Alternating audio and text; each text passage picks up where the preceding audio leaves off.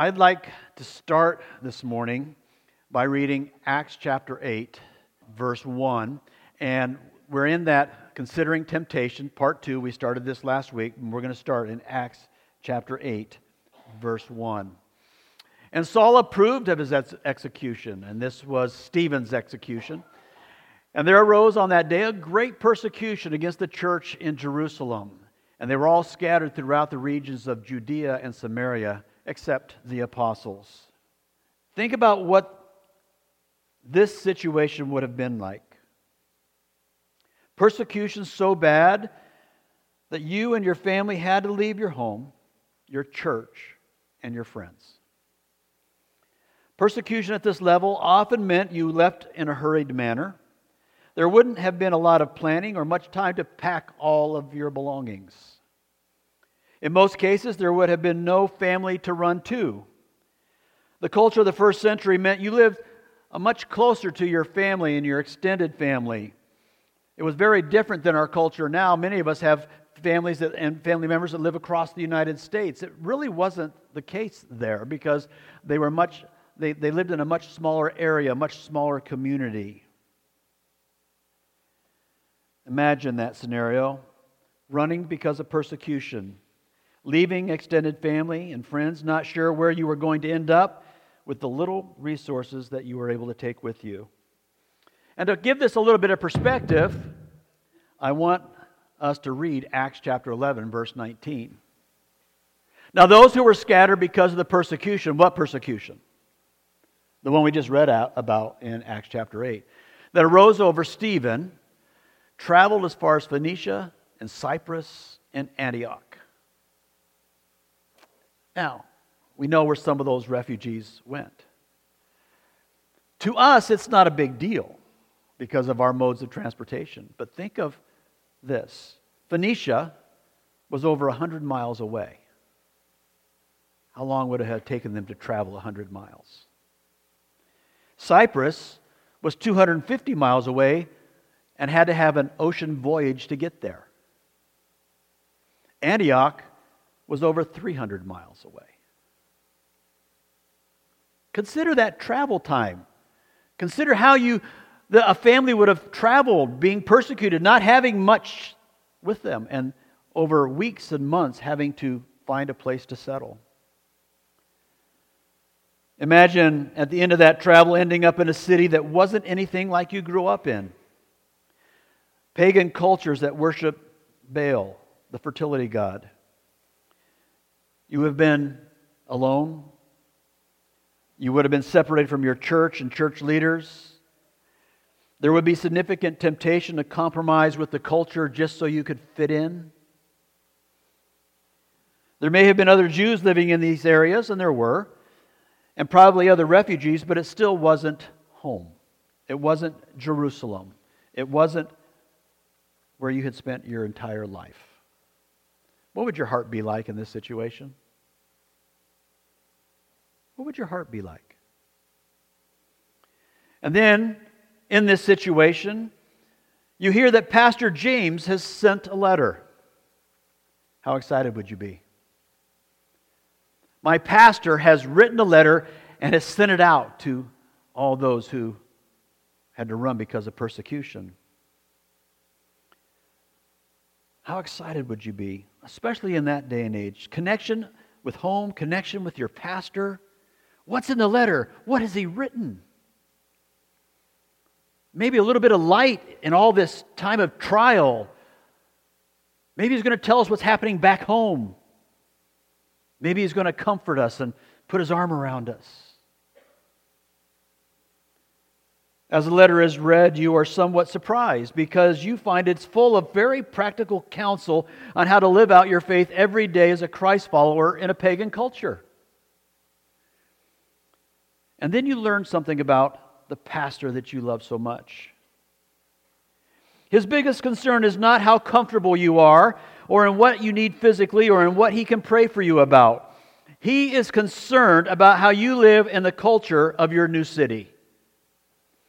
He's concerned about how you behave as a believer because he knows a person's behavior gives testimony to the validity of their faith. He knows that, and that's what He wants to address. And oh, what kind of insight we get into a pastor's heart even in 2023. Yes, pastors care for the well-being of their flock, their needs. Yes, pastors want to pray for their flock. But pastors who truly love their people, if they must choose one thing to do for their flock, and only one thing because of the situation, it would be nothing more.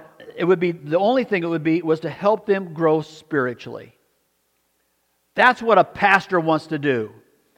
He wants to pray, he wants to comfort, he wants to provide for needs, but if he can't do anything else, if he only has the opportunity to do one thing, he is going to look at you and say, we need to talk about how you are spiritually. Because I don't have time to do anything else.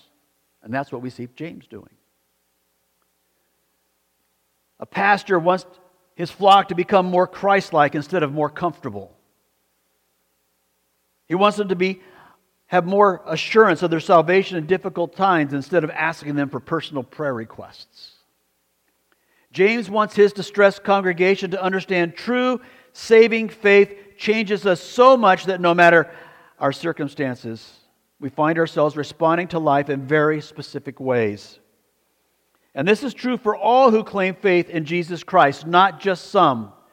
All Christ followers, every believer will find themselves growing in their ability and desire to count trials as all joy in a sin-cursed world, just like their Savior did. Every Christ follower is going to be walking down that path. God is going to grow them as they walk down that path. Just like Jesus Christ. Listen to what the writer of Hebrews says. Looking to Jesus, the founder and perfecter of our faith, talking about faith, who for the joy that was set before Him endured the cross, despising the shame, and is seated at the right hand of the throne of God. Who counted it all joy to die for us? He did. What kind of trial was that? And it's not just the end result of being on the cross, but think of the 30 plus years before that. A perfectly holy, righteous God living in an imperfect, sin-cursed world with sinful family, sinful friends. And He endured all those trials yet without sin, and He counted it all joy for you and I. Amen. Growing in our ability to respond to the world like Jesus Christ becomes a test of true saving faith. And so that is why we are studying James's letter. We also need to know how to behave like Christ followers in a pagan world so our faith will grow, so we can be assured of our faith, that our faith is genuine when it does grow, so that we can be a light for the gospel just like Jesus Christ was. And so far we've seen that James doesn't waste any time in this letter. He immediately jumps to his point with his dispersed flock. Believers count it all joy when they encounter various trials God brings into your life. And he says, because they are beneficial. And this is what we've learned so far. These trials test the genuineness of our faith, strengthen faith, develop spiritual endurance, measures one's faith, helps believers to become more like their Savior, Jesus Christ. That's what the trials are in your lives. And then he encourages them and us with the truth that God promises to provide the wisdom that we need to live and respond to trials in the right way.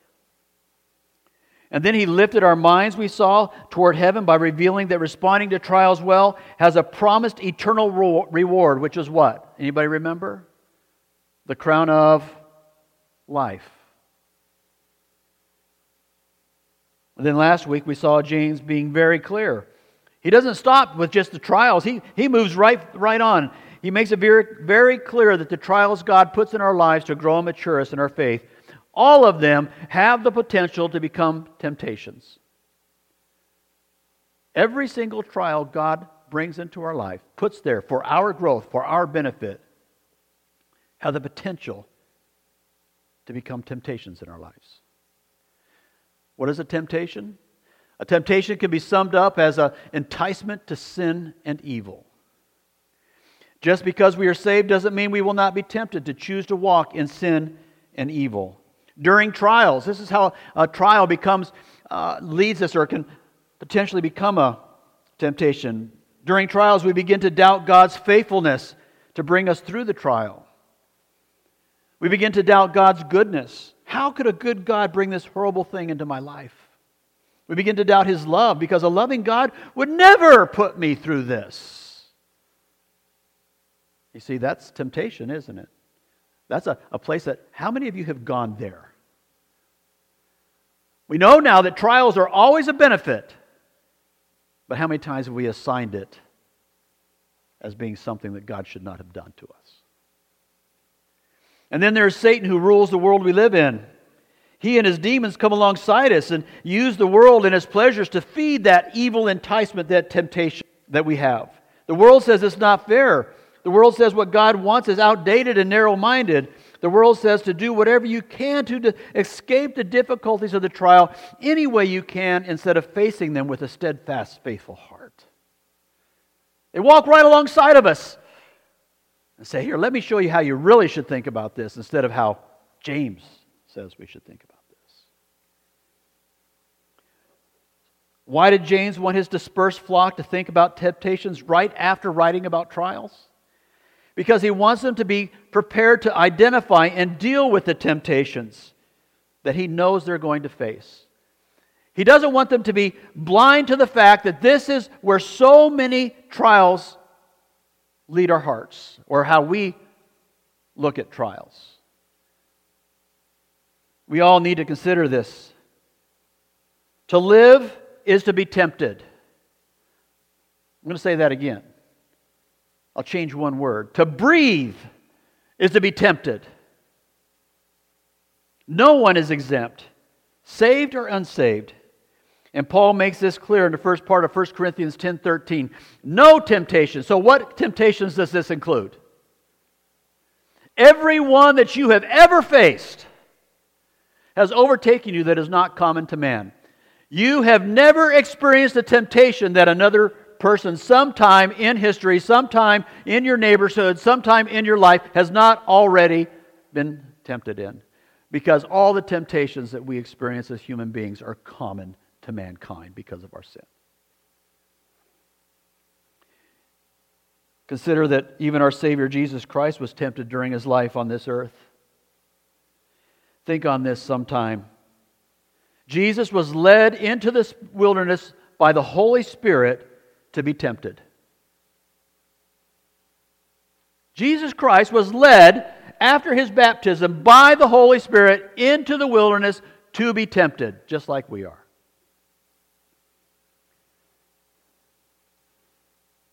It was a planned part of His life. And James knows this, and so he comes alongside of his dispersed flock and lays out some temptation insights designed to help them and us identify temptation and help us deal with them in a right way. We covered two of those insights last week. First one we looked at last week, God is never the source of your temptation. Let that sink in. God is never the source of your temptation. Look at verse 13, James chapter 1, verse 13. James chapter 1, verse 13. Let no one say when he is tempted, I am being tempted by God. For God cannot be tempted with evil, and He Himself tempts no one. He says, let no one say. Command. Don't go there. Never allow your mind to go there. Never allow your heart to go there. Let no one ever say, let no one ever even consider or even hold in the back of your mind that God is tempting me. James bases this principle on the character of God. It is impossible for God to tempt others to evil because God Himself is incapable of being influenced by evil. If God could tempt us to evil, then He would have to delight in evil, which is impossible for God to do because God doesn't just do good. God is good, and He would have to become something He's not to tempt us with evil. The second temptation insight, which was something that we don't like to think about, you are always the source of your temptations. You are always the source of your temptations. I like how one of my favorite pastors, Philip DeCourcy, puts it. He puts it this way. James wants us to understand that we make the choices that lead to our destruction. How often, he says, do we hear, it's the woman you gave me, it's the ghetto I grew up in, it's how you made me, the parents that raised me, the society that failed me. All these things are the reason why I respond to my temptations. And James says, And it's black and white. There's no other way to take it. There's no gray in that statement. James is so very clear in verse 14. We cannot blame our falling into temptation on anyone else but ourselves, because we all are the source of our temptations and the evil desires that rear their ugly heads from within our hearts. Not all of our desires are evil or sinful. A desire becomes evil if it's contrary to God's law and God's will. Not all of our desires are evil. We'll talk about that here in a few minutes. James eliminates the blame game from your life. Okay, so anytime you understand you sin, anytime you fall to a temptation, you need to just be quiet, walk to the mirror, look in the mirror and say, it was your fault. Period. That's it. We are never the victim when we fall to temptation. We are always the villain. Consider that. We are never the victim when we fall to temptation. We are always the villain. And what does our world teach us? We are all victims. Every day we will be tempted to respond to whatever trial we are in an evil manner, because our sinful selves desire to view our trials as inconveniences, as being unfair, as being unnecessary, as being something we want to run to and hide from. And it will be an everyday battle to fight against these evil desires and to see our trials from God's perspective as being gifts from Him to us. If you want to consider these two insights further, you can find it in last week's sermon. It's posted on our website and on our Facebook page. You can go back and look if you missed that sermon. And this morning we're going to continue where we left off with additional temptation insights. But before we do that, I just want to make sure that we just put this all together in our minds. So let's all stand for just a minute. And we're going to read James chapter 1, verses 1 through 18. Just to set that whole context that we've been talking about. James chapter 1, verses 1 through 18. It's on page 1288 of your Pew Bible. James, a servant of God and of the Lord Jesus Christ, to the 12 tribes in the dispersion, greetings. Count it all joy, my brothers, when you meet various trials of various kinds. For you know that the testing of your faith produces steadfastness. And let steadfastness have its full effect, that you may be perfect and complete, lacking in nothing. If any of you lacks wisdom, let him ask God, who gives generously to all without reproach, and it will be given to him. But let him ask in faith with no doubting, for the one who doubts is like a wave of the sea that is driven and tossed by the wind. For that person must not suppose that he will receive anything from the Lord. He is a double-minded man, unstable in all his ways. Let the lowly brother boast in his exaltation, and let the rich in his humiliation. Because like a flower of the grass, he will pass away. For the sun rises with its scorching heat and withers the grass. Its flowers fail and its beauty perishes. So also will the rich man fade away in the midst of his pursuit. Now he switches his topic here. Blessed is the man who remains steadfast under trial. For when he has stood the test, he will receive the crown of life which God has promised to those who love him. Let no one say when he is tempted, I am being tempted by God. For God cannot be tempted with evil, and he himself tempts no one. But each person is tempted when he is lured and enticed by his own desire. Then desire, when it has conceived, gives birth to sin, and sin, when it is fully grown, brings forth death. Do not be deceived, my beloved brothers. Every good gift and every perfect gift is from above, coming down from the Father of lights, with whom there is no variation or shadow due to change. Of His own will He brought us forth by the word of truth, that we should be a kind of first fruits of His creation. Thank you. You may be seated. As we just said, the first insight, God is never the source of your temptation. The second insight, you are always the source of your temptation. And the third insight He gives us, the process. The third insight is He gives us and outlines for us the process of temptation. Praise God. James shows us how temptation moves our desires towards sinful disobedience. Is that something we need to know? We need to know, how does a desire turn into death? And that is something that we deal with because we're all going to deal with temptations, right? So we need to understand this process. We all know sin, evil desires, temptations often seem to show up so quickly that sometimes we just kind of look around and say, how in the world did I get here? We don't even remember going through this process. I'm going to give you the classical one, okay? Because we all have got this one beat. This temptation never shows up in this church, I know. When you are on the freeway and you are stuck behind somebody who is going less than the speed limit. Is that a trial?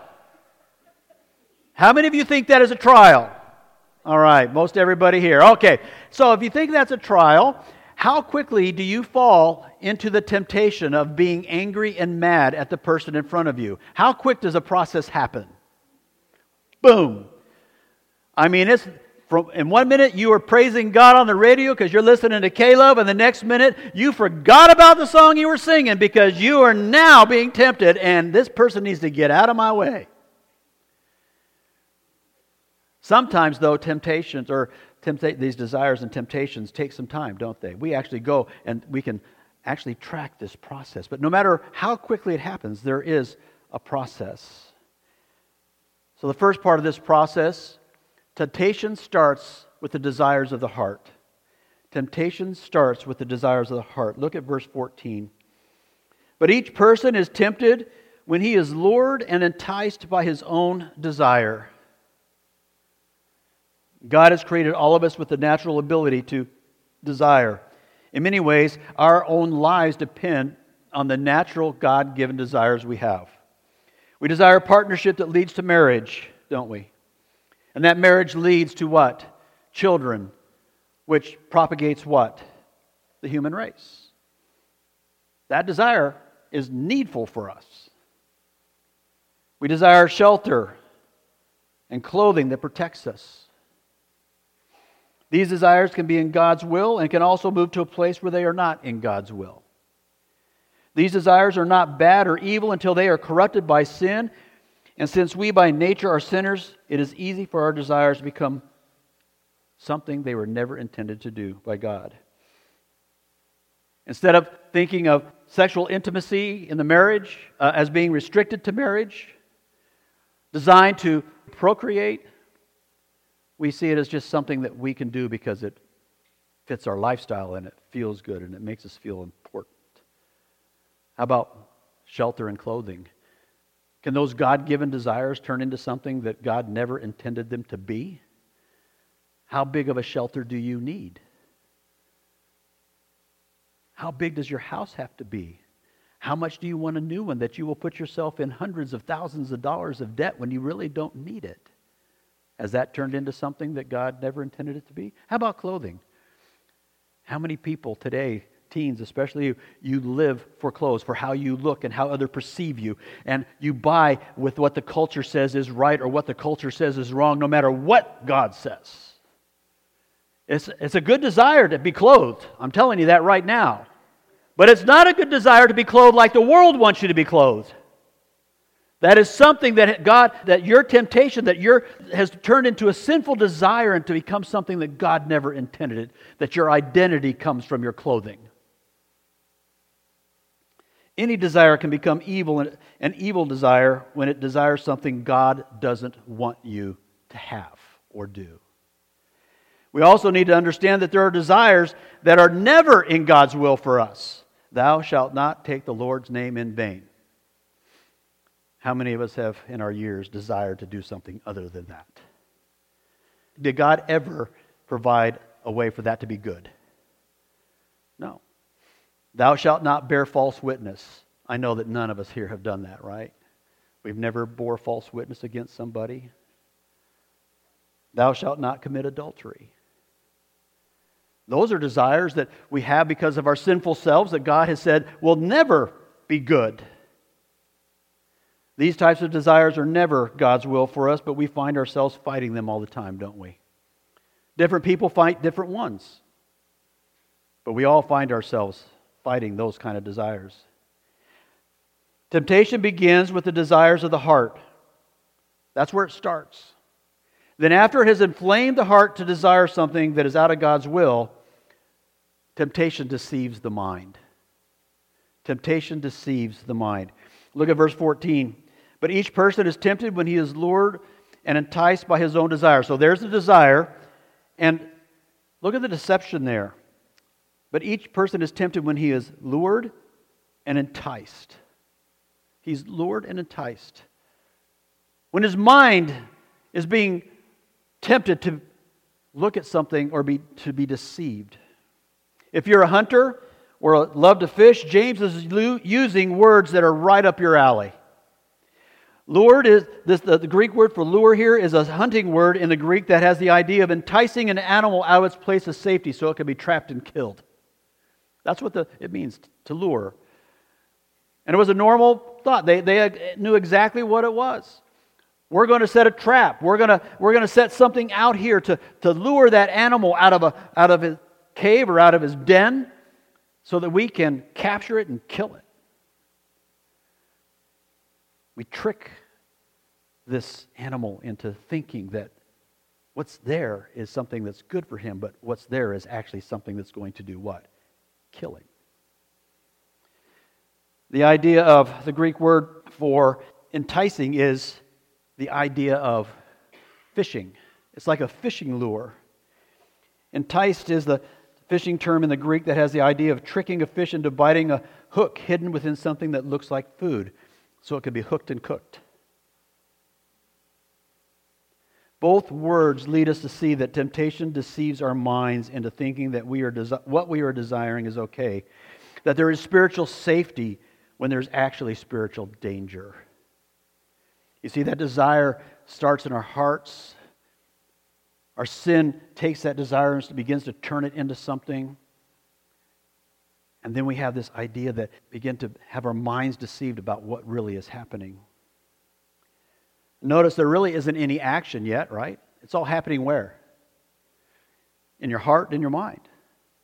That's a process. It goes from your heart and it goes to being deceived in your mind. Our sinful flesh has begun to deceive us that the desire we have is good and tasty, when in reality it is deadly and not in God's will. Eating is a natural desire that God has given and is in His will for us. But for some, that natural desire is enticed by our sinful flesh to become something that it shouldn't be, and we are deceived that eating whatever we want is okay, and it leads to all kinds of physical and health problems. But the temptation is to take something that God has placed in our hearts and is a good desire to turn it into something that it's not. And we deceive ourselves that it's okay to eat like that. It's just a little bit. It won't matter that much. And that is a lure. That is an enticement. And that is a lie. Sex is a natural desire that is God-given and His will for us.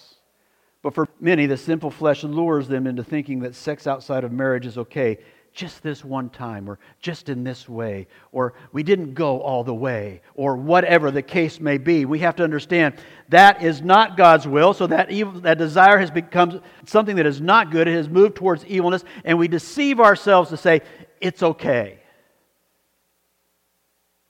And then there's all kinds of things that can happen afterwards that we find out that it's what? Not okay, because our minds were deceived.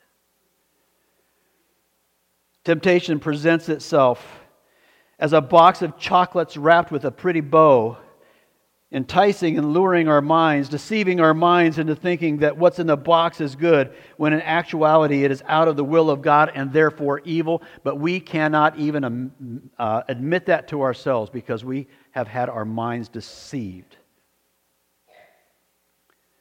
Temptation begins in the heart and then deceives the mind, which then chooses to disobey.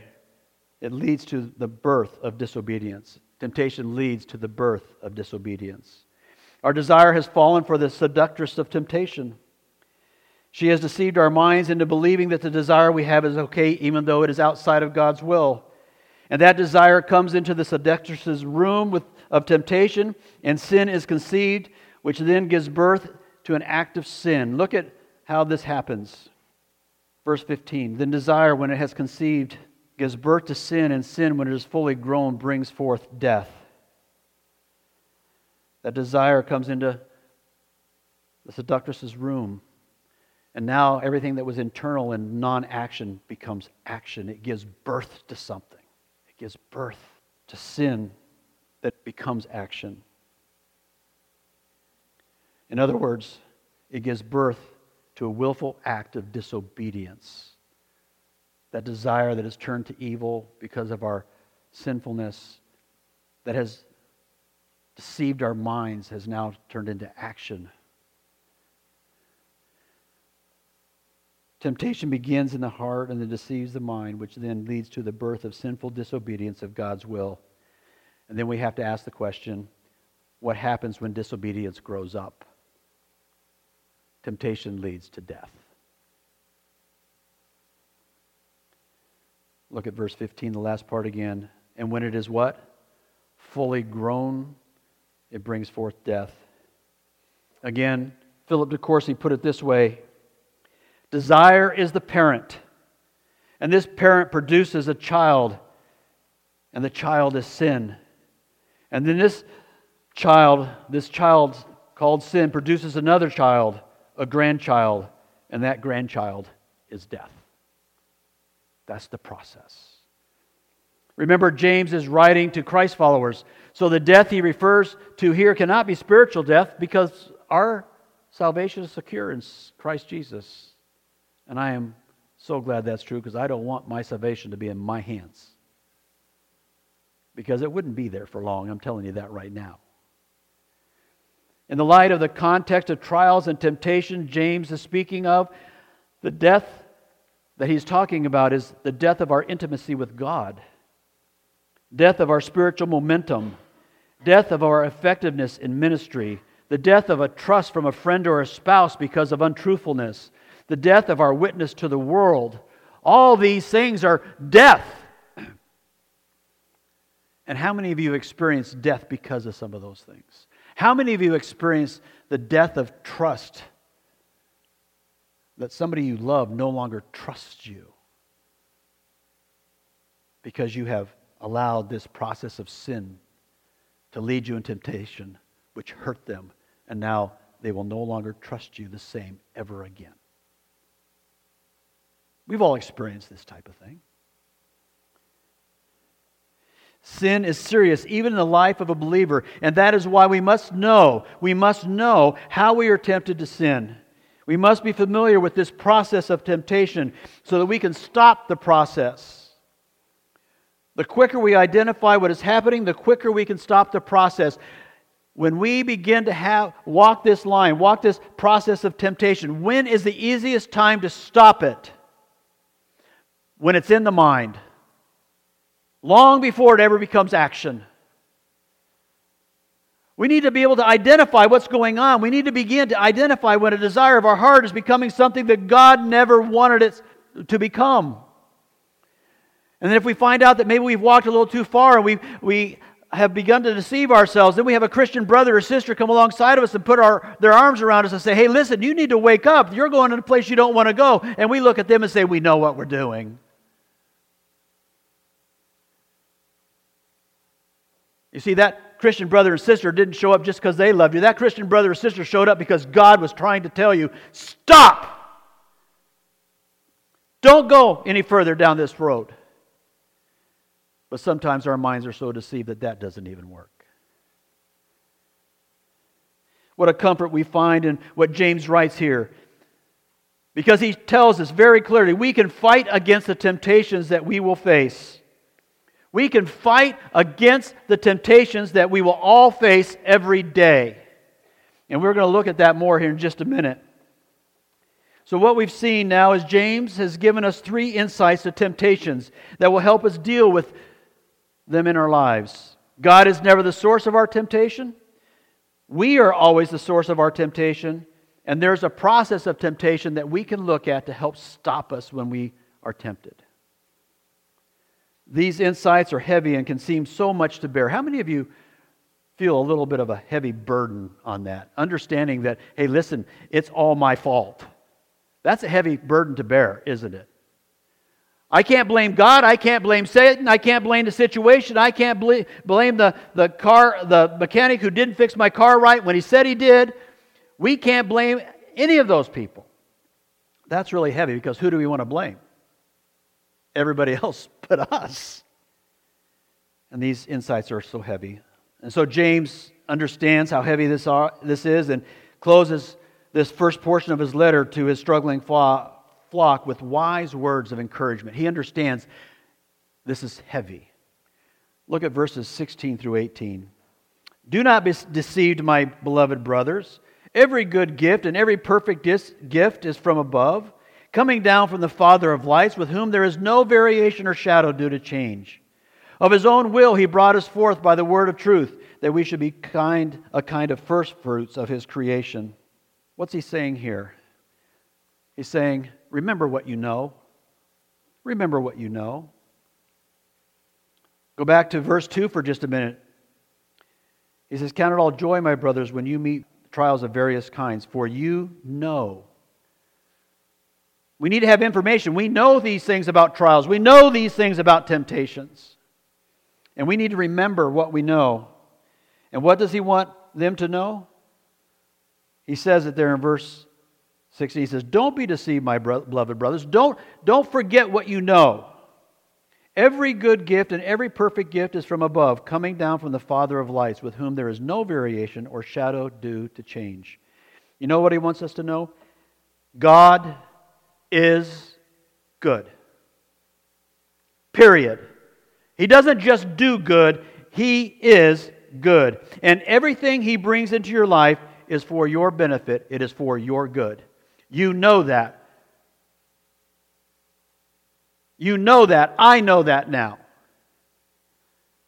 Don't allow ourselves to be tempted into thinking that, well, maybe it's not really true. You know, there's a little thing back in the back of your mind that says, maybe God's always good.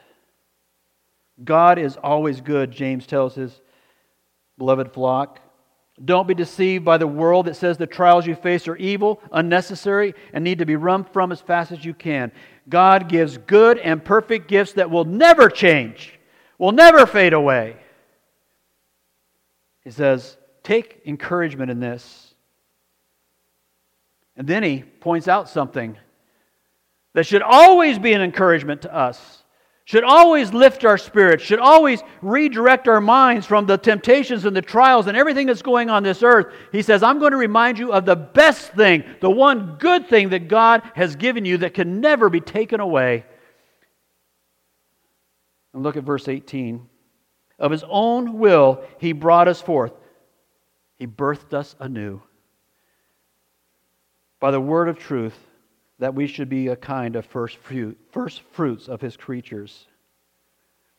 He reminds them of the gift they've already received of salvation. The best gift that anybody can ever receive as a living human being on this planet. He says, when you start feeling the trials are overbearing and it's hard to see what God is doing, when you start having those feelings, the desires that are turning towards evil and temptations to respond to those trials in the wrong way, he says, you stop, Remember the process, and you look to your salvation. Remember what God has saved you from and what He has saved you to. Remember that we're going to spend eternity with Jesus Christ. Remember that we are going to receive the crown of life. Remember we have an inheritance that is unperishing and unfaded. Remember your salvation. Turn your face, turn your head from the horizontal and look to the salvation that you have in heaven. He says, that is what I want you to understand when it just seems to be overwhelming, when you have to understand that you cannot blame God and you have to blame yourself. He goes, you remember your salvation. And then he reminds them very quickly, we're just going to look at them very quickly, how that salvation came to their life. How that salvation came to their life. Of His own will, God brought that salvation by His own will. It was His doing, not ours. And then it says, He brought us forth. What is it? What did God do? A new birth. He brought us forth. How does this new birth happen? By the word of truth. By the word of truth. Which is what? God's word. The word of truth. Why is this done? That we should be a kind of first fruits of His creatures. So they could be the first fruits of a tremendous harvest that was going to come as the gospel spread throughout the world. He goes, remember, that's what your salvation. He did it. He brought you so that you could be a first fruits of this tremendous harvest that is going to praise God for all of eternity in heaven, saying, holy, holy, holy. And we say what? Amen. So let's reflect on a couple of things here. Temptation is a fact of life and will be until we breathe our last breath. The battle is real. It is never ending. And you and I must always be aware of the danger. However, God does promise us this. The last part of 1 Corinthians 10:13. No temptation has overtaken you that is not common to man. But listen to this. God is faithful, and He will not let you be tempted beyond your ability. But with the temptation, He will also provide the way of escape that you may be able to endure it. That's a promise. The problem is sometimes we give up before we ever see the door. Sometimes we use like, it's just been too long, or I'm just too mad, or whatever the case, and we just give up and we go straight down that path of temptation. Instead of stopping and saying, I need to look for the door.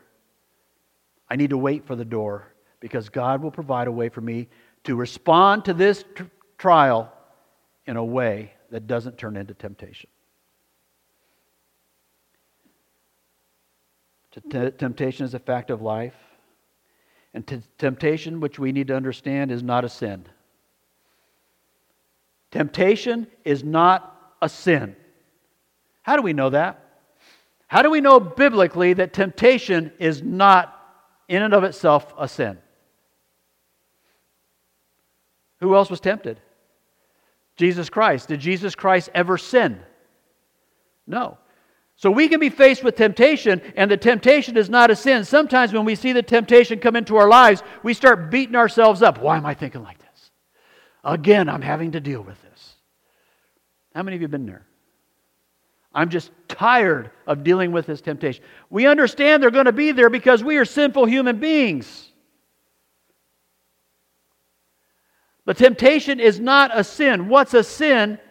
What turns into the sin is when we respond to the temptation in a way that we're not supposed to.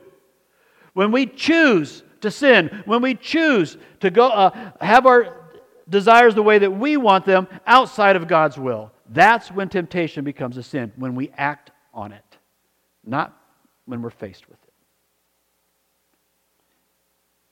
We know that temptation is not a sin. In Hebrews we find that Jesus was tempted in what? All areas like we were. So, how do we deal with temptation? How do we deal with temptation as we close this morning? If you're looking at your notes and going, I don't have that on my notes, turn it over. I couldn't fit it all on one page. I'm sorry. How do we deal with temptation? first and foremost, you will never, ever have success in dealing with the temptations in your life until you have God's help via the Holy Spirit living within you. That's it. You will never win. You will always succumb to the temptation. You will never get better. And if you're saying that is my life, then I want to let you know right now that that can change today.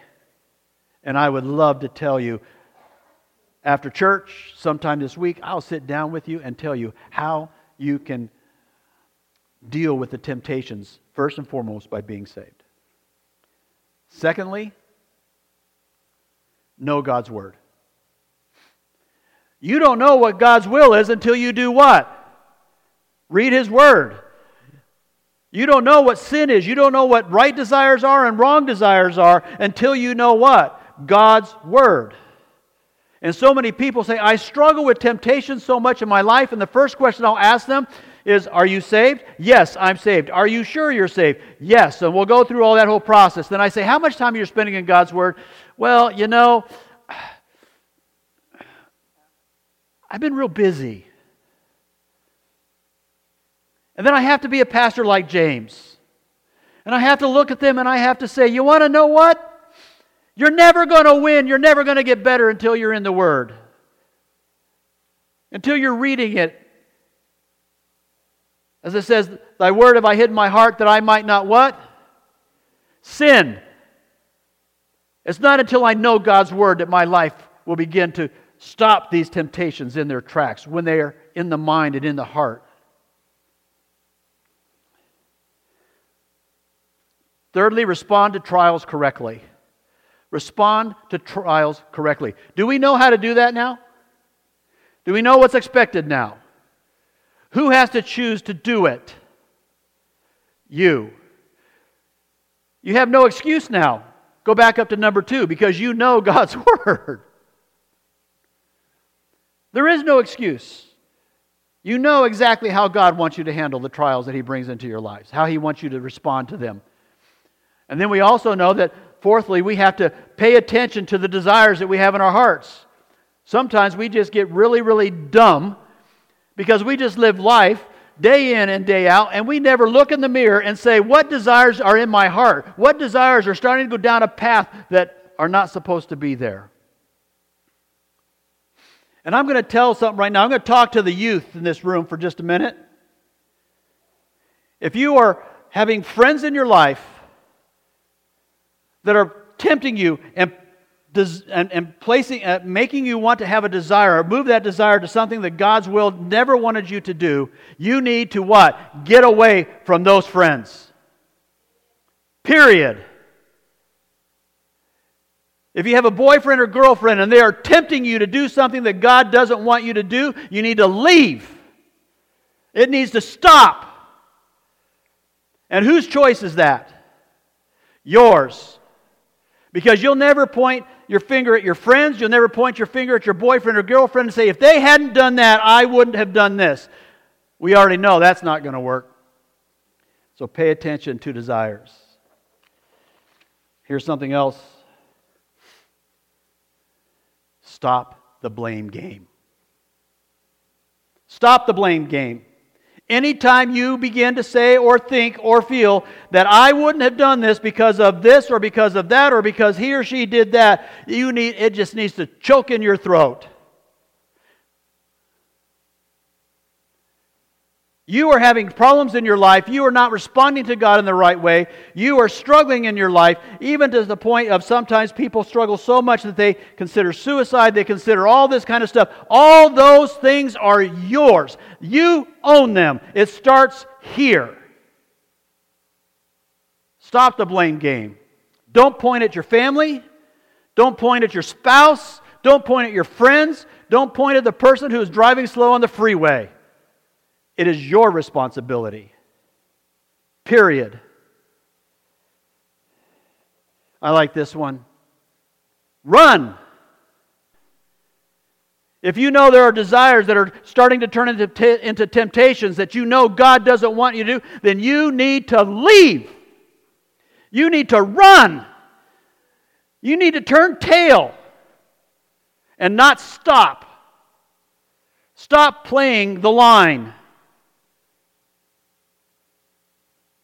Because we'll never, ever grow in our ability to handle temptations and stop that process if we flirt with temptations and evil desires. It's not going to happen. You will lose unless you run. Be attached to a body. Because when you don't see it, somebody in the body that loves you will. And it's their responsibility to walk alongside of you and say, we need to talk. And I want all those people, everybody here to understand, if you see somebody going down that process of temptation, and you see it, and if you do not tell them about it, if you do not walk alongside of them, then you are wrong. You're wrong. You care more about your feelings and your being comfortable than you are about talking to them about where they're going. You cannot tell anyone that you love them if you are willing to let them go down that path of the process of temptation. If you look at them and say, I love you, and you don't approach them, you're lying through your teeth.